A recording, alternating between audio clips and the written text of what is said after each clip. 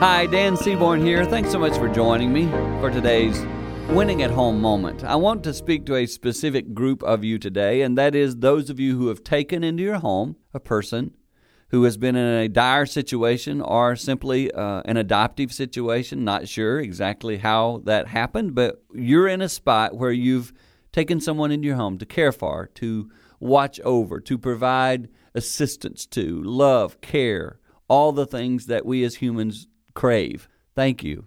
That's not an easy task. Some of you, by doing that, have brought some turmoil into your own life.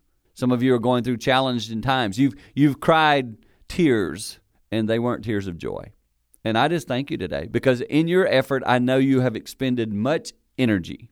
And I thank you because those people whose lives you're shaping will someday see it, and I hope make a difference and help others win at home.